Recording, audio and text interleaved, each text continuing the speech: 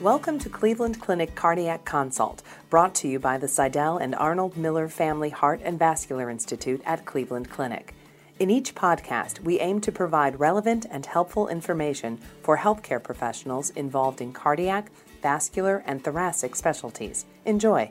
Well, I'm very excited today to be here with Dr. Rick Grimm, who is the medical director of our Echo Lab, and Helga Lombardo, who is the manager of the Echo Lab, to talk about our echocardiograms and the types of technology that we use, as well as how you manage this massive quantity and quality of testing that you do. So Helga, can you first talk about the numbers that we see in our Echo Lab? So on a daily basis, we see about 300 to 330 patients a day, including the OR and our family health centers. We also this year reached our highest number ever, which is exciting for us, 84,000, which is an awesome number for the whole year. And it is a daunting process, but we're very well organized. When something is this large, you have to be organized and have a great team that you can work together and make sure that everything is handled daily, and if issues come up, that you can communicate together. Mm-hmm. So Dr. Grimm, how do you measure quality? How do you follow that?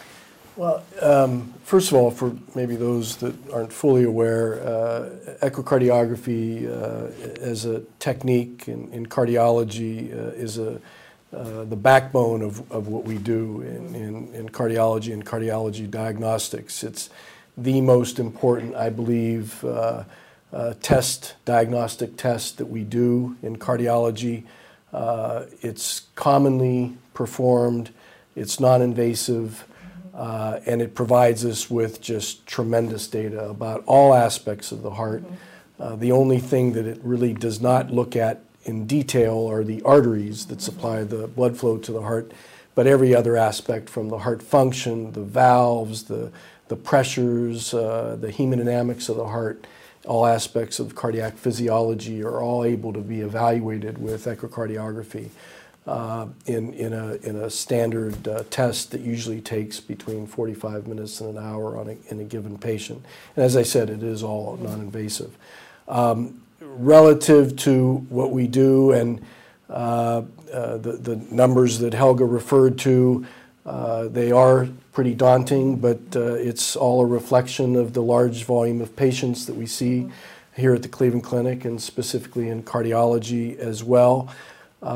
And the large, not only numbers, but the complexity of the cases, the pathology of the cases that we see have basically dictated that we need to be not only able to manage that volume, but able to perform at a high quality despite that large number of patients that we're seeing, and that can be a challenge. But we feel we're up to it, and we've been doing this for many years, many decades, and in fact, cardiac ultrasound here at the Cleveland Clinic dates back to the 1970s when it was first being performed in our laboratories, and our lab has always been considered a pioneer, among the pioneers relative to the development of echocardiography, cardiac ultrasound, and the evaluation of cardiac hemodynamics. So we have a very proud history. We've I believe, kept up in every way, shape, and form relative to the state of the art with regard to what we do. And yes, quality is obviously of utmost importance to our lab and to our ordering physicians that require our services. So we used to think of echo as just going into a room and just looking at the valves, pretty much, and heart function, but now it's used for so many different things. Can you talk a little bit more about some of the other uses than just valve disease? Exactly. So just beyond diagnostic capabilities, it's used to actually guide procedures. And again, that's something that's been used here at Cleveland Clinic for many years. In fact, in the operating room, we utilize echocardiography, cardiac ultrasound routinely, and have been for decades there as well, to not only diagnose cardiac pathology, before the procedure and those aspects of cardiac pathology that may not have been appreciated prior to the patient going to the operating room. But then we also guide valve repair procedures that the surgeons are doing, not only in evaluating the mechanisms of the valve abnormalities, but then assessing the result of a valve surgery, for example, that's being conducted. Likewise, in the cardiac cath laboratory, now with a lot of these procedures being done percutaneously rather than as a result of thoracotomy procedures being required.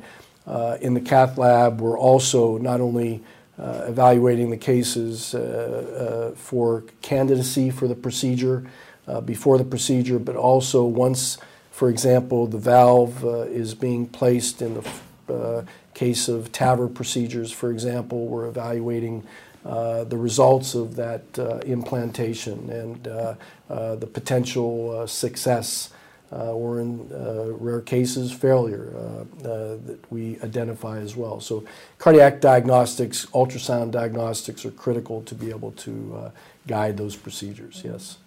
And Helga, how are the, so you work with, there's echo technicians, they work closely with the doctors. How does that all work together?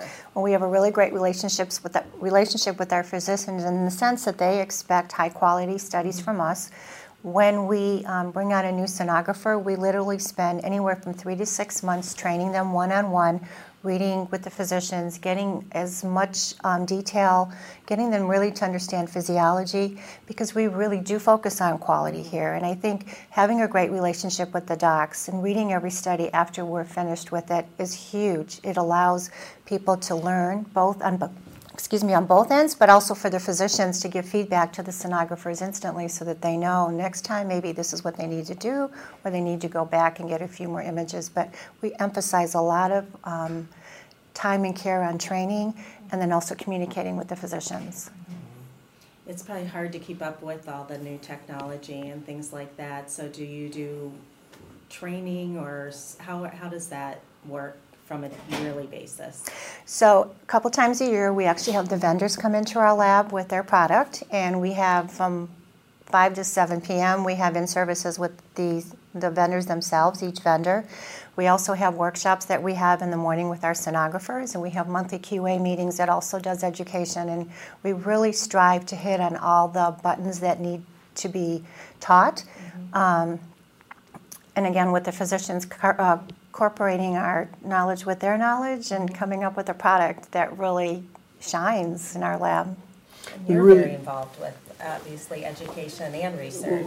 We need to be, and I was just going to add to Helga's comments that we in fact have a training and education coordinator that is a sonographer, one of our lead sonographers. We have a management team of lead sonographers that Helga heads up, as well as two trainers and a training and education coordinator that does nothing but coordinate lectures and quality control sessions, does training herself as well, and is very active in that, and also updating new technologies that are coming out. We're very proud that we have a very state-of-the-art laboratory. All of our equipment is really the latest, greatest in terms of its capabilities. We feel that that's necessary not only for us to perform at our highest level in our laboratory, but to give us the highest capabilities relative to diagnostics. So that is critical, and it's an ongoing, continuous training process that we, again, are very proud of and we feel is critical to our success, in fact. So if you were going to express to other healthcare providers, or when people come here to even look at your lab, what are the major points that you would point out to have a successful lab? Yeah. Clearly, the staffing, the sonographer training, and personnel is critical to our operation. We have, in the main campus alone, over 50 cardiac sonographers that we have in our laboratory conducting examinations.